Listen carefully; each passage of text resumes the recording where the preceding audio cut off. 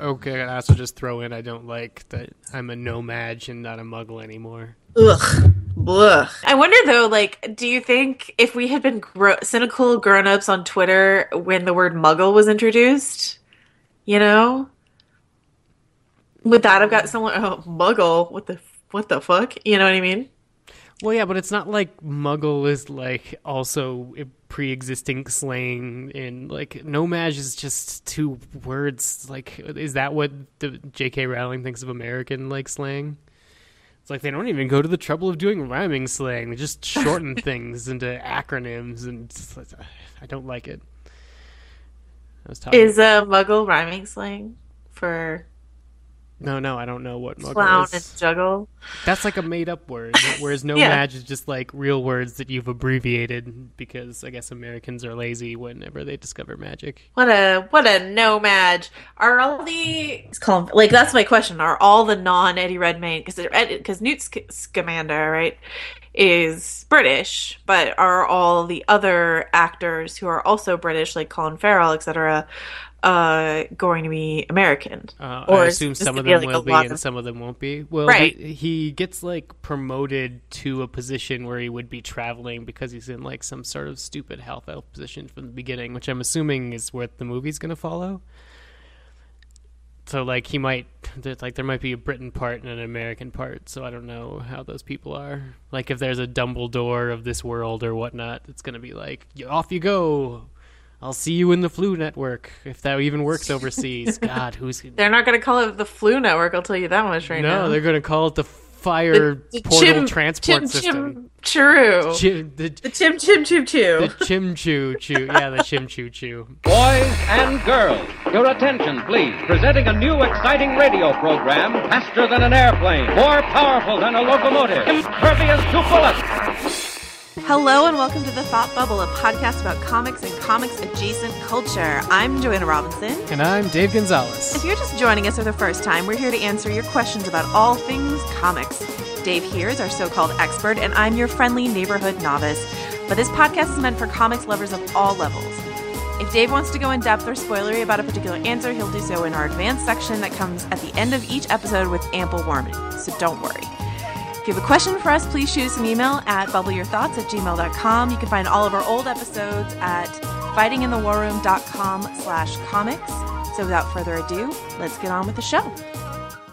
Hello and welcome to The Thought Bubble. It is Wednesday, November 4th, and this is issue 31. Hello, Dave. Hello, Joanna. As you might have noticed, we're doing The Thought Bubble a little bit more intermittently right now. That's because Dave's working on another project that we shan't spoil, but there's something coming down the pipeline. Oh, I think we can. I think. Oh, yeah. In our various other podcast adventures, we've both been hinting at it. So we're gonna do a Star Wars something, a Star Wars build up to something. A Star Wars build up to something. Right now, I'm calling it either That's No Moon or Journey to the Force Awakens. Not looking for love in Alderaan places. I mean, we could do something like that, but A, that should exist already, and if it doesn't, it's the fandom's fault and not mine. And, B, we got to find something that's also not spoilery for Patches in any way, which is a ridiculous task, but hey. It's true. So it can't be like Maz Kanata's a pirate flashbackery. Kylo Rent Boys. I don't know. Ooh, all right. Rent Boys? Okay. Like, that's what I think I'm going to start calling the Knights of whatever they are. The Knights of Ren. The Knights of Rent Boys. Right? Sure. It's Fantastic. good to be in your enemies. All right. Anyway, we're not here to talk about Rent Radical. Boys. No, that's horrible. We're not here to talk about Rent Boys and Star Wars. Though if you do have a Star Wars podcast name for us, you want to shoot it over, you can email us at bubbleyourthoughts@gmail.com. We're going to kick off this week by talking about one book that we're reading right now. For me, it's Paper Girls by Brian K. Vaughan, with art by Cliff Chang, I believe you pronounce his last name. And it is exactly what it sounds like. Instead of Paper Boys, there are 4 Paper Girls. I believe it takes place in the late 80s. And the first issue takes place on November 1st. You're talking like Newsies Paper Boys. Well, but it's the late 80s, so they're on bicycles. It's like Paperboy, like the like the old video game NES Paperboy. Yeah. Got it. Um, yeah, except it's for tough girls. And Is there a pesky dog involved? it's more like aliens from outer space, actually. Oh, wow. So, Okay. yeah, aliens, I don't know, it's kind of great. Like, they're, Brian K. Vaughan's great. Anyway, it's good, it's great, it's very stylish, good art. I love a chick comic. And Brian K. Vaughan, what more could you ask for? What are you reading, Dave? I chose to highlight the Amazing Spider-Man, which issues 1 through 3 are now out. It is the post-Secret Wars Spider-Man. He is international. He's taken Parker Industries international. He's like dating a whole bunch of different Chinese women, it appears like, and has bought out the Baxter Building for their New York headquarters. And it's just sort of a new status quo for Spider-Man that has basically made him like an Iron Man light. That I've had mixed reactions to. The most recent story, he basically fights with Johnny Storm over whether or not it's disrespectful to buy out the Baxter Building. And maybe this issue would have played better if I knew what happened to the Fantastic Four at the end of Secret Wars, but considering I won't know until December, it's weird because Johnny is really pissed that he's in the Baxter Building to the point that they have this fight that like goes through walls and is causing a lot of damage and puts people in danger. And like if nothing really bad happened to the Fantastic Four, if they're just like having an argument and they're not together right now, then that's really lame. If they all died horribly, then that's understandable emotionally, but this issue sort of has it floating out in the middle of nowhere because I don't know how Secret Wars ends. But other than that, the Peter Parker being positioned as like an Iron Man gives me a lot of hope that Miles Morales is going to be more of our traditional swinging around the street crime level of New York Spider-Man. So I can't wait for him to come because this Spider-Man feels, I don't know, Silver Agey. There's something lighter about his conflicts that is a switch in tone, especially after we spent so much time in Spider-Verse and Superior Spider-Man treating Spider-Man semi-seriously. Excellent. Yeah, Amazing Spider-Man. But amazing. They do have Alex Ross covers still, and they are all beautiful. So even if you want to check these out in physical versions, the covers are pretty to look at. I wish mine were on a screen sometimes. Awesome. All right, so that is what we are reading. And I mean, obviously, what Dave's reading is going to tie into eventually what we see, or at least reflect some of what we're going to see upcoming from Spider-Man. What I'm reading has nothing to do with any screen adaptation, though I could see a Paper Girls movie happening someday. That'd be pretty rad. But we're going to talk about 2 screen adaptations right now. One that just kicked off and another that is on its way. The first is CBS's Supergirl, which premiered last week. We've both at this point seen the second episode. Right, Dave? Yes. All right. So we are here and qualified to give our opinions on CBS's Supergirl. Dave, do you want to go first? Yeah, I really like the attitude that it's going at it with, and I like the alien conceit, and I assume that as soon as it gets out of the necessary sort of beginning woes of a series sort of having to establish relationships with some over-the-top dialogue, and maybe they haven't quite gotten the hang of their wire work yet, but they're getting there.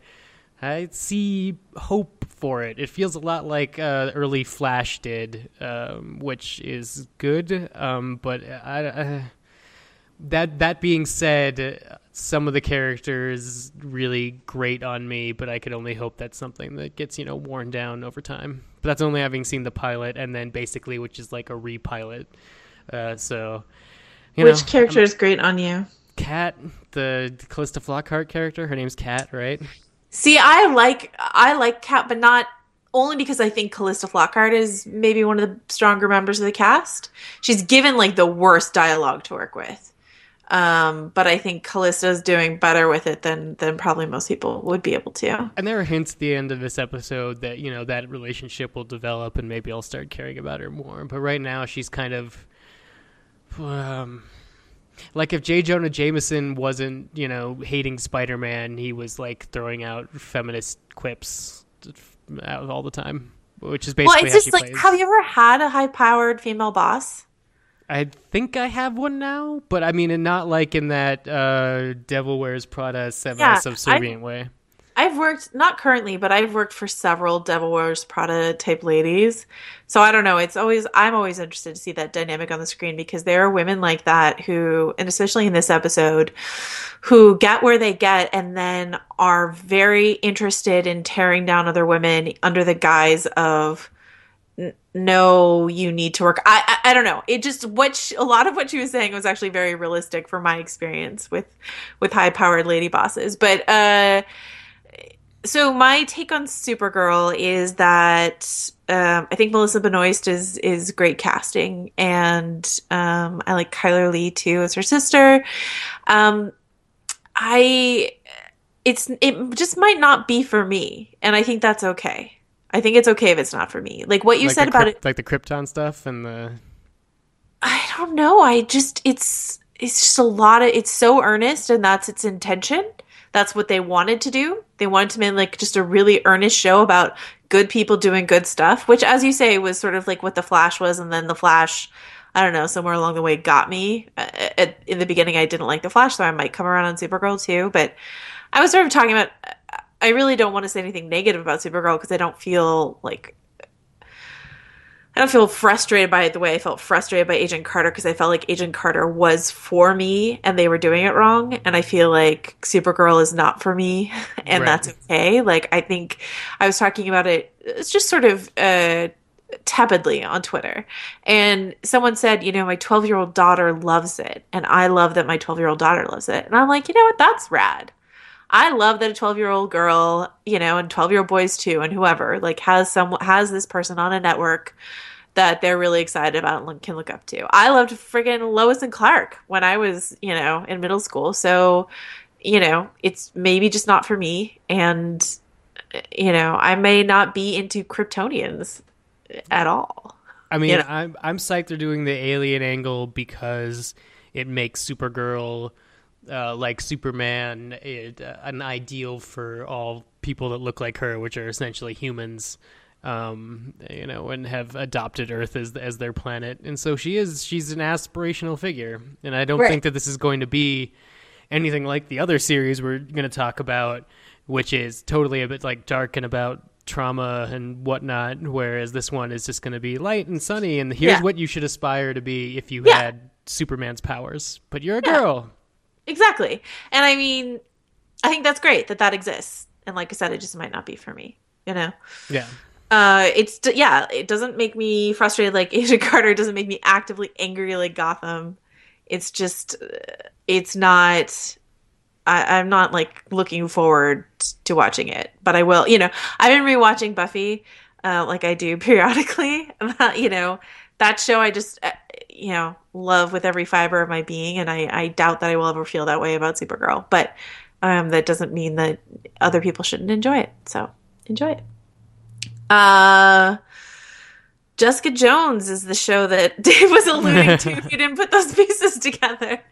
He and I have both seen the first many episodes, actually. Handful. But you could fit most of them in your hands.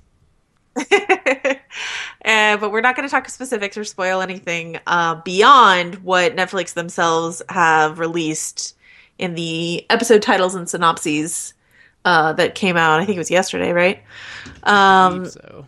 So, and then we'll just give our general vague impressions of the show.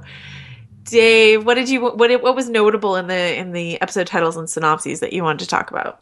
Well, since the last time we talked about these, there's actually been some changes in the episode titles. The episode that was called the Kumbaya Circle Jerk is now called the 1,000 Cuts, which doesn't make anything clear, even having seen some of the episodes. Which episode is that? I believe it's 10. Okay. And then the last episode, or no, the 12th episode, which was called Jewel and the Power Man, is instead called Take a Bloody Number. But it definitely, in the description, it is an episode with both Jessica and Luke Cage. So yeah, I don't know. I'm not sure that these titles, having seen some episodes, illuminate as much about the plot as things like Daredevil did. I mean, especially with like the episode where Matt and Happy had to like hit it out. Happy is from Iron Man. Oh.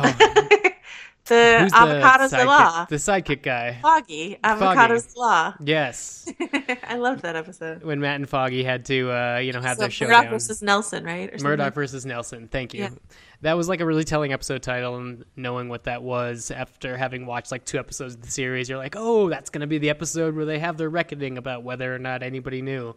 These episode titles don't have any of that clarity. They're more thematic-based titles, which is fun because now I really have like no idea. Like, details of Kilgrave's past emerge in an episode called Sin Bin. No idea what that is. WWJD, what would Jessica Jones do? That makes sense. But like, I don't have any idea what it means that Jessica experiences homecoming that Hogarth is in conflict with. So yes, more mystery in the latter half, but in terms of where the season seems to be going, it seems to be basically hewing towards the Kilgrave plot of Alias pretty closely, which is something that when the series was first announced, I wasn't sure that they were going to do, especially when they said they were bringing Luke Cage in. But I don't know.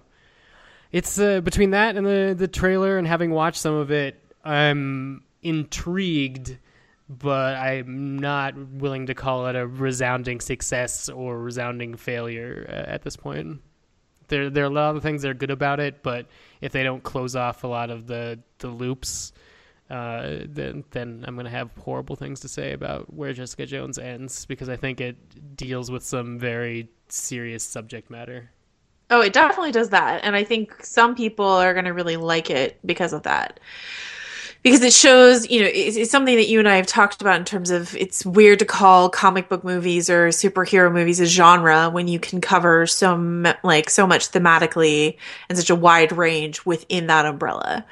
So to look at Jessica Jones and Supergirl as if they are in the same genre is hilarious and wrong. Yeah, and even within the same deal, this being the second Netflix series, you're not going to spend any of Jessica Jones being like, when did she get her costume? Unlike Daredevil, where that's a really slow build of him slowly donning his persona. Jessica Jones comes right out in terms of a conflict, and plays much more like a detective story than like a superhero origin story that we're used to, like the Alias comics did. We're definitely living in the Brian Michael Bendis Netflix Marvel universe. Yeah. I wasn't a huge fan of the episodes that I saw. And probably my reaction should be processed by knowing that I was really looking forward to this a lot. So my expectations were really high. I will say some positive things. I think Mike Coulter as Luke Cage is phenomenal. I think he's really great.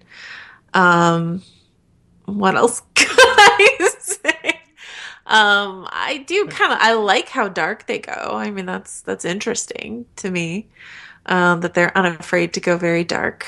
I think that's cool. But yeah, there's some tonal stuff that doesn't work for me, and some performances that don't work for me, and some basic plot dynamics that don't work for me. So, we will probably talk about this in more detail. Is there more I can say? I don't know. I think that's...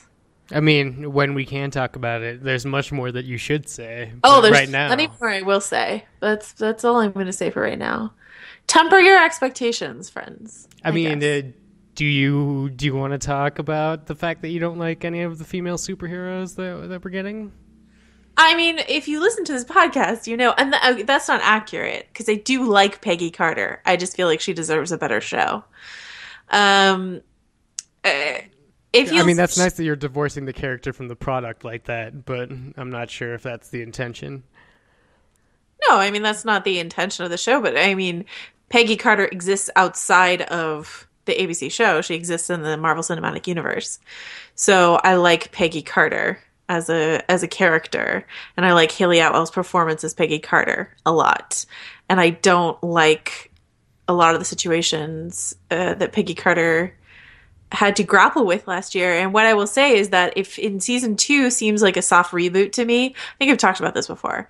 They're moving to LA. It's a largely new cast.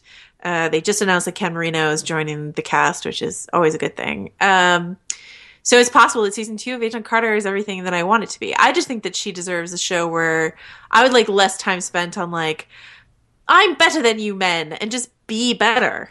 Just stop talking about it and just do it. And like, do you know what I mean? I've already talked about season 1 of Agent Carter. Yeah, and I didn't really like Jessica Jones. I had really high hopes, and I didn't really like it. And it was a double bummer for me because that is a female showrunner. Same deal with Supergirl. So I really, really would like to come out swinging positively for these shows, and feel like a bad feminist sometimes but I refuse to, stump for a show just because it has a quote unquote strong female lead, like I do like some shows with strong female leads, like Buffy and Alias are among my all-time favorite shows, but these shows aren't getting there for me. So yeah, those are my thoughts. No, that's good. That's respectable. No one wants you to like something falsely, because then somebody will be like, "Oh, that's what you like then." And then you're in an endless loop of trash. Well, I mean, and this is the reason why Marvel and DC have said, like, or more Marvel really, have said, well, we don't want to just do any female-led superhero movie. We want to do it right. We want to do it well. We want to do it organically, blah, blah, blah. I still feel like it's not a priority sometimes, but I do respect the desire to get it very right, I don't think any of these shows get there for me, for what I want, So, those are my takes. It's good. It's gonna be fun. The Joanna Robinson, Jessica Jones takedown episode. I'm gonna be around for that one. Oh yeah, I mean, Dave has already heard a lot of my thoughts. You'll hear more of my thoughts, guys. Well, I still have another small handful of episodes to watch. I mean, maybe the back however many episodes will change my mind. Oh yeah, I wanted to bring that up. The last episode called Smile, the description says Jessica and Luke get help from someone else in the neighborhood, which might be like either straight up trolling or just like straight up telling you that's the Daredevil episode. What if it's not Daredevil? What if it's like Deborah Ann Woll's character, Karen, right? That's her name, right? What if it's like some B person from Daredevil? Oh, I mean, what is it? Rosario Dawson's also supposed to cross over at some point. Yeah, but yeah, it could be a whole bunch of B people, which would just be funny. Or if it's just like Iron Fist, and we're all like, what? What? Oh my god, that would be great. But yeah, I will say that Mike Coulter's performance has me really excited for Luke Cage. So that's a silver lining. Yeah. And also to throw that, you just threw Ken Marino in the previous conversation. I did. But you gave me a good transition into Doctor Strange, actually, I think, because, previously we had been thinking of Rosario Dawson as sort of a night nurse-esque character on the Defender series on Netflix. But now we know that they are definitely never going to call her night nurse because there is a night nurse in the Marvel Cinematic Universe. Dave, do you want to talk about that? Yeah, that's going to be Rachel McAdams, who is taking another one of the night nurse character names. She's not going to be Linda Carter like we thought. She's going to be Christine Palmer, who is another one of the 3 night nurses that was introduced as night nurse. But originally we thought Linda Carter was going to be Rosario Dawson, who had to get pulled because Steven DeKnight said they couldn't use the Linda Carter name because they had night nurse planned. So everyone thought that she would come to the movie universe, and it turns out it will be in Doctor Strange. Excellent.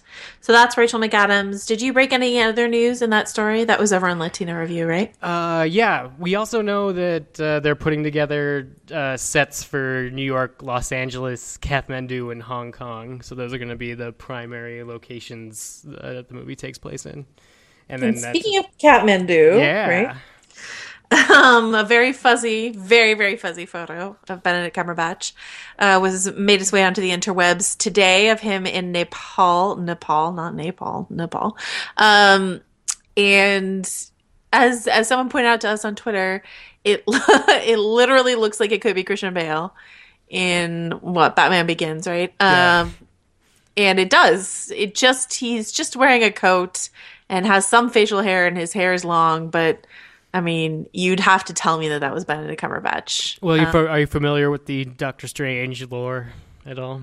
I mean, a little bit, but... So he gets in a car crash and his brilliant surgeon hands are ruined. Right, yes. And then another guy tries to fix his hand and does, but doesn't do it so well. So Doctor Strange is all like, I'm going to seek out the mystical arts. And that's where that set photo takes place. Yeah, I did know that because I have seen concept art of a drawn Doctor Strange basically going, my hands, in like a hospital bed. Oh, yeah, that's right. You got to see those concept art things. Yes. Yeah. That's why you're not surprised by this. You're like, yeah, whatever. It's better to Cumberbatch with the thing. I'm like, look, that's what he looks like with facial hair, though. We've had to Photoshop it on him before. Yeah, sorry to be so blasé about the fuzzy brown Cumberbatch, but there you go. That sounds so dirty. It's like the filthiest thing I've ever said. Is there anything else about Doctor Strange you want to talk about? I mean, I guess so. They're starting to film. I thought Cumberbatch is still doing Hamlet, but I guess he's done, right? Apparently, if he's in Nepal. Yeah, I guess so. If he's in Nepal and has facial hair. I swear, like, he was just doing Hamlet last week. Well, we always knew November, but we didn't know that meant, like, the first possible day of November. But yeah, no, it's up and running. It's still going with Doctor Strange, and really all the Marvel movies that aren't Civil War going forward. My big question is, where are our last two Infinity Gems gonna pop up? And Doctor Strange, there has to be one in Doctor Strange. So I got my ear to the ground, trying to figure out which one is more likely to pop up in Doctor Strange. Okay. Here's my big reveal. No. If he was just in Hamlet, which I believe he was, that can't be real facial hair. He has to be wearing a face marking. What? A fuzzy brown Cumberbatch patch? Yeah, a Cumberpatch.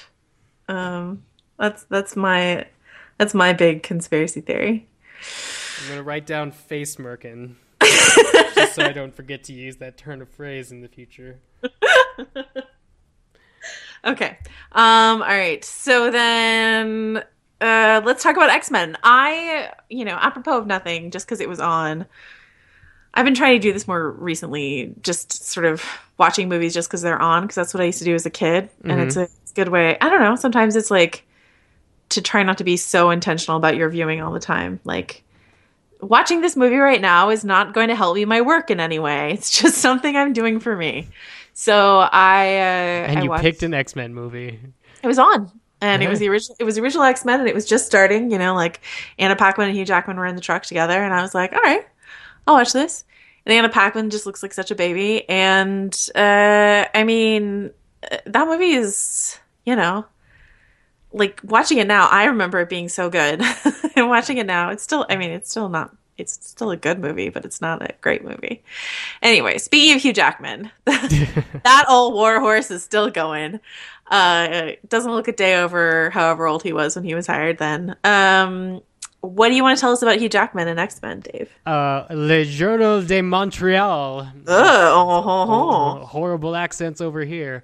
Has said that Hugh Jackman is on hand for reshoots for X-Men Apocalypse. Okay, what does that mean to you? Wolverine's in X-Men Apocalypse. which wasn't sort of announced but was possibly assumed. As far as we know, Wolverine's last appearance will be in Wolverine 3, but he's rumored to have popped up both in X-Men Apocalypse and possibly in Deadpool, which was shooting around the same time in Canada while Jackman was bouncing around. But yeah, I don't know. It's interesting. I don't know the shape of the X-Men franchise beyond X-Men Apocalypse, because I don't know if Gambit's still coming at the end of next year, because it seems they're having a lot of trouble getting that off the ground, and I thought that he was supposed to be our pivot point for the new generation of X-Men. But it looks like they're just going to sort of slowly ramp it down to, I don't know, Fantastic Four levels of, yeah, we still have them, but we don't know what we're doing with them quite yet. Or maybe they are hoping to pin it all on Deadpool. They could pin it all on Deadpool. That would be weird to have a family, like an R-rated, yeah. R-rated. It's like, well, you got to see what happened to him in this R-rated movie, or assume X-Men Origins it still happened. But yeah, who knows? I don't think scarred Ryan Reynolds is the face. I think that they're looking for a face like Channing Tatum or like Hugh Jackman, or probably not a woman, because I don't think we're there yet. Ugh, women, gross. Yeah. They tried to do it on Jennifer Lawrence, and they caught her right as, she started right before the Hunger Games, did the Hunger Games, blew up, and now she's exiting right after the Hunger Games. So they got peak Jennifer Lawrence to be I sort of the feel X-Men. I mean, maybe I'm completely bonkers wrong, but I feel like Jennifer Lawrence is not the reason why people went to go see X-Men. Or, hey, maybe it's Evan Peters. Isn't there a story this week that Evan Peters has, just a much bigger role, and Quicksilver's so popular last time? Oh, I was talking about, female-led X-Men, the possibility of a female-led X-Men movie. The closest mutant that we've had leading these movies has been the Jennifer Lawrence. And they had her at peak popularity, and she's still not that big of a part of the movies. No, sorry, I veered. My my thought train took a U-turn back to, who we can pivot this franchise onto, basically. And I was like, well, what if it's Evan Peters? I mean, that's weird. Quicksilver's a weird character to do that in, but... Oh, no, Sophie Turner. Put it on Sophie Turner. Well, I know, Sophie Turner. Yeah, Game of Thrones. But I don't think that Sophie Turner's going to be great as Jean Grey, as much as I like her. I don't think that that's... Well, but also, how do you do, those characters? Do you just, recast, Professor X or whatever? You can't just not have a Professor X at the front of your X-Men if Jean Grey's running it, right? That seems sacrilegious. It's also amazing if you rewatch... I just took another U-turn. It's amazing if you rewatch the original X-Men, try to keep track of all the characters that have been recast. Not just recast for future, but recast for the reboot and stuff like that. It's just basically Hugh Jackman, right? Is the only... Because I think Jubilee is even in... the first, Kitty Pryde's in the first one. I think Jubilee's in there. I think, the background characters that became the characters. Yeah, they recast Sabretooth because they wanted a better actor. All this sort of stuff. So it's interesting. Hey, you know what happens to a toad when it gets struck by lightning? Same thing that happens to everything else. I think they also recast Halle Berry's accent in later installments. Didn't she tone it down later movies? She's like, maybe I won't go with this vague, terrible accent that I'm doing. All right. So, speaking of men who lead franchises, something we've been reading a lot is this idea that maybe Ben Affleck's Batman is in every Justice League movie that's coming up, because he's definitely in Suicide Squad. He seems to have a somewhat significant role in the Wonder Woman film, and then we might probably definitely getting a solo Batman film as well. I think we're definitely going to get a solo Batman film eventually. Whether the one that we're sort of assuming is going to happen is they're going to offer Ben Affleck a deal to direct it. Yeah. And that's the rumor. Yeah, and the new rumor is that they're debating doing the Under the Hood storyline. So that would be the return of Jason Todd, Robin, who was beaten to death, who is definitely not Jared Leto's Joker. Yes, that's true. If Jared Leto's Joker is any Robin, he's Joseph Gordon-Levitt's Robin, as we saw from a fantastic internet rumor that went through last week, I think. Oh, that's not a bad rumor. I have friends talk to me about comic book rumors that are like, because you, Dave, keep me on top of everything. I have friends like out in the world will come up and be like, hey, did you hear this rumor? That's like from 2 months ago. And Dave has already like roundly debunked it. You know, and it's hard to be like, oh, that's a garbage rumor and it's old. You're a garbage person. I'm so bad at conversing with people who have old information. I don't know how to like talk to them about it without sounding like an asshole. That's so horrible. That's cocktail party problem. They're so excited that well, I know, and I don't think they're a garbage person. I just don't know how to say they're wrong without making it sound like I think they're a garbage person. And also, I don't want to sit there and lie and be like, oh yeah, that would be so cool if Jason Todd was Jared Leto's Joker. Oh my God, that'd be awesome. No, it's wrong. And they have to know it's wrong. I have to be the one to tell them. Or else they're going through the world with wrong information. Don't you all want to come to a party with me now? Doesn't it sound delightful? I think we're going to see the Joker murder Robin, which we've talked about on the podcast. Right. Now I don't even know what movie it's in. Like, because Batman's in all these movies, the fact that Batman's around or the Joker's around doesn't mean it's in a specific movie, which is really crazy. But in one of these movies, either Suicide Squad or Batman vs. Superman, we'll see what happened to Robin. But supposedly, post-Justice League, after Batman's met up with all these superpowered people that might come back to haunt him when he comes. Robin actually comes back as the Red Hood, who causes some trouble for Batman. And then obviously that story also involves the Joker. So there you have Jared Leto coming back to do his thing with Ben Affleck, and you have a whole Robin thing, which would also Jason feature Todd. Nightwing maybe. You'll have Jason Todd and the Joker. Yeah, and the first Robin, Dick Grayson, is Nightwing if you want. So you could have a whole Bat family go, since you're taking, we're picking up with Batman so late in his timeline relatively. I hope they could just call it Bat Family, to be honest with you. Bat Family's great. All right. I am, speaking of family and DC, I'm going to self-promote shamelessly for a second and talk about a piece that went up on Vanity Fair today that I wrote I talked with Jesse L. Martin and Victor Garber about, father figures on The Flash and on the upcoming Legends of Tomorrow. And, I think Greg Berlanti is doing something really interesting with, obviously he's not the only creative mind behind these shows, but I think you can see, Greg Berlanti got his start on family dramas like Brothers and Sisters and Dawson's Creek and all this sort of stuff like that. Like he comes from a family drama background, Everwood.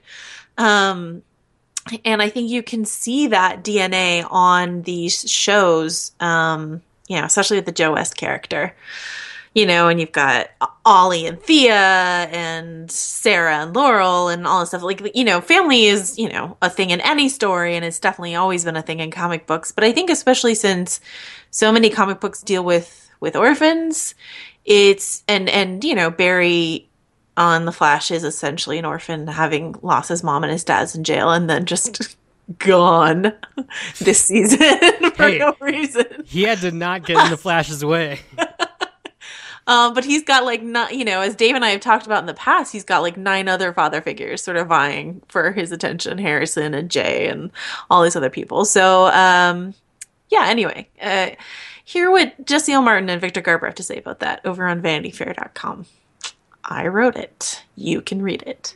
I like the father figure reading of The Flash. I mean, it's going to be interesting to see if you can take that reading over to Legends of Tomorrow. I'm so psyched to see Legends of Tomorrow. In my mind, it's a miracle time travel show that just has Nazis fighting polar bears. Well, Victor Garber told me, I asked him the question that you told me to ask him. This is a podcast exclusive. It didn't make it into the piece, but I asked him I think you told me to ask him what time period he would most want to travel to, right? Yes, yeah. So I asked him, and he said that they're mostly traveling to the future, actually. Ooh. Yeah. But he did say he goes back and sees himself as a young man in a sort of Christmas Carol way. So that's kind of interesting. But I think mostly he said, mostly it's exciting and, all the future stuff that we do. So Interesting. I He know, just doesn't want to admit that he's going to ride a dinosaur. I had like a whole other piece planned. This is a piece I plotted out. This is too much information while I was getting a massage last Friday. All I could think about was how I wanted to write a post about time travel shows and how we need another really good time travel show, because I don't think Doctor Who quite counts, because they do. I just want to travel to the past show, and I don't want aliens, and I don't want other planets. I want either Quantum Leap or Highlander, because I think those are two of the greatest shows of all time. And I want a show where someone travels back into the timeline we've already transgressed. I want no aliens. I want no future mumbo jumbo, except for the future of Dr. Sam Beckett, maybe. I want that Star Trek Next Generation episode where Data and Guinan meet Mark Twain.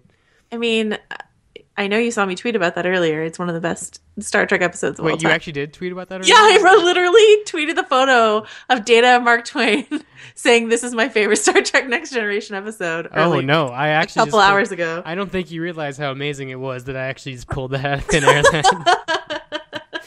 Because I was like, I was just talking about this with Matt Patches from Fighting in the War Room off air about how that's what the new Star Trek should primarily be. Yeah, I agree. I'm glad we agree. Basically, what we want is Data and Guinan with Mark Twain, or That's not what I said. I just or predicted Dr. that's Sam what you were saying. Beckett, Dr. Sam Beckett playing Imagine for his little sister because it hasn't been written yet, or the Highlander fighting in the Revolutionary War. I mean, time travel shows are the best, and we don't really have a really good one right now. I still say Doctor Who doesn't count, because more often than not, Doctor Who's going to like a space station somewhere or an alien planet, which is great. That's what Doctor Who does. But like, only very rarely does he go back in history. I want to learn that Brandon Ruth's Adam was riding the bullet, shooting for President Kennedy's head, and nothing in between. Excellent. So maybe between now and our next thought bubble, I'll be working on my spec script for a Quantum Leap reboot that we don't need. But that's the only way to get anything greenlit these days is to put a well-known name on it. So there you go. Anything else we want to talk about? Sorry about my time travel tangent. No, that was good. Anything else? No, we'll eventually get to Agents of S.H.I.E.L.D. Oh, yeah. I'm a week behind, so Dave is kindly not spoiling it for me. Yeah, so I'll you don't probably know who hang Lash up the is phone yet. and I'll probably hang up the phone and go watch it immediately. And then I'm trying to think if there's anything movie-related that's been happening. Not yet. We're sort of ramping down into prestige movie season, which is not a great time for comic book movie news. Well, no, it's really fallow. We've known this for a while, that it was Fantastic Four, and then not like Deadpool's the next thing, right? Right. And I mean, Deadpool yelled at some kids for Halloween for a promotional video, but outside of that, there hasn't been some a lot of X-Men motion. kids. Yeah. Wasn't that great of a video? But oh man, looking at this release calendar, just trying to refresh me. Like Doctor Strange is on November 4th of next year. Gambit's supposed to be on October 7th, and Doctor Strange is already shooting. And I don't even know if Gambit has a director. Gambit does not have a director. This is fantastic. And that Gambit's in between Doctor Strange and Suicide Squad, which is so in the post-production process that we're getting ridiculous covers. Oh yeah, is there anything you want to say about those? Joe Grabs? Sexy Joe Grabs? Here's my favorite. Well, it was more like sexy Joker pop collar that was sort of alarming, but here is my favorite thing about Suicide Squad. That Harley Quinn was the number one adult costume sold. Margot Robbie's Harley Quinn, so those little short shorts and Daddy's Little Monster shirt and stuff like that was I think the number one. It was that and Caitlyn Jenner and Twisty the Clown were the top 3 adult costumes of Halloween this year. So the fact that Margot Robbie's Suicide Squad, and Uprocks has a nice roundup of a bunch of chicks who posted themselves on Instagram dressed as Harley Quinn. The fact that it is so popular so far before the movie came out means that movie is just going to be fucking bonkers, man. That movie's going to make so much money. I feel like it's going to make Fast and Furious money or something like that. So, yeah, well, it's good. They picked the right thing to, put opposite a Batman versus Superman movie. because that's going to be a tough act to follow one way or the other. But yeah, I mean, or this is Zack Snyder syndrome, and we're all just falling for it again, even though it's not Zack Snyder. We're just like, everything looks great, Ayer, which is worse, right? Everything looks great up until the moment you see the movie, and you're like, oh no. I'm not saying the movie's going to be good. I mean, the trailer looks really good to me, but I'm not trusting the movie's going to be good. I'm just saying it's going to make a ton of money. Jurassic World made a ton of money, and that is a bad movie. So, I will fight you about that. Anyway, David Ayer. I did not even defend it that time. I know. David Ayer. Once again, recently, I forget what he was on. Maybe the Empire podcast. Anyway, he was just talking more shit on Marvel. He's just trying. He's he'll say whatever he wants to say about Marvel. I'm all for it. Marvel's. I mean, ultimately, Marvel's Disney, and I was once a socialist. So yeah, fucking bring it to him. No, I mean it just feels like he's trying desperately to start a feud that the other side is not interested in fighting, Yeah, no, I think that's great. I think that's what you want the director of Suicide Squad to be doing. I guess so. All right. Well, on that note, I mean, should we start a feud with the Thought Bubble Con? I don't know. No, I don't think. I think we should support Thought Bubble Con. I also support them. They have an excellent name. Them. Yes, Thought Bubble Con. I support them. All right. Well, then we will see you soon. Maybe not next week, but sometime soon. Thanks for listening. Thanks for emailing us at bubbleyourthoughts@gmail.com. And please do read some of the books or tell us what you're reading. Tweet us. Talk to us. We love ya. All right. Bye.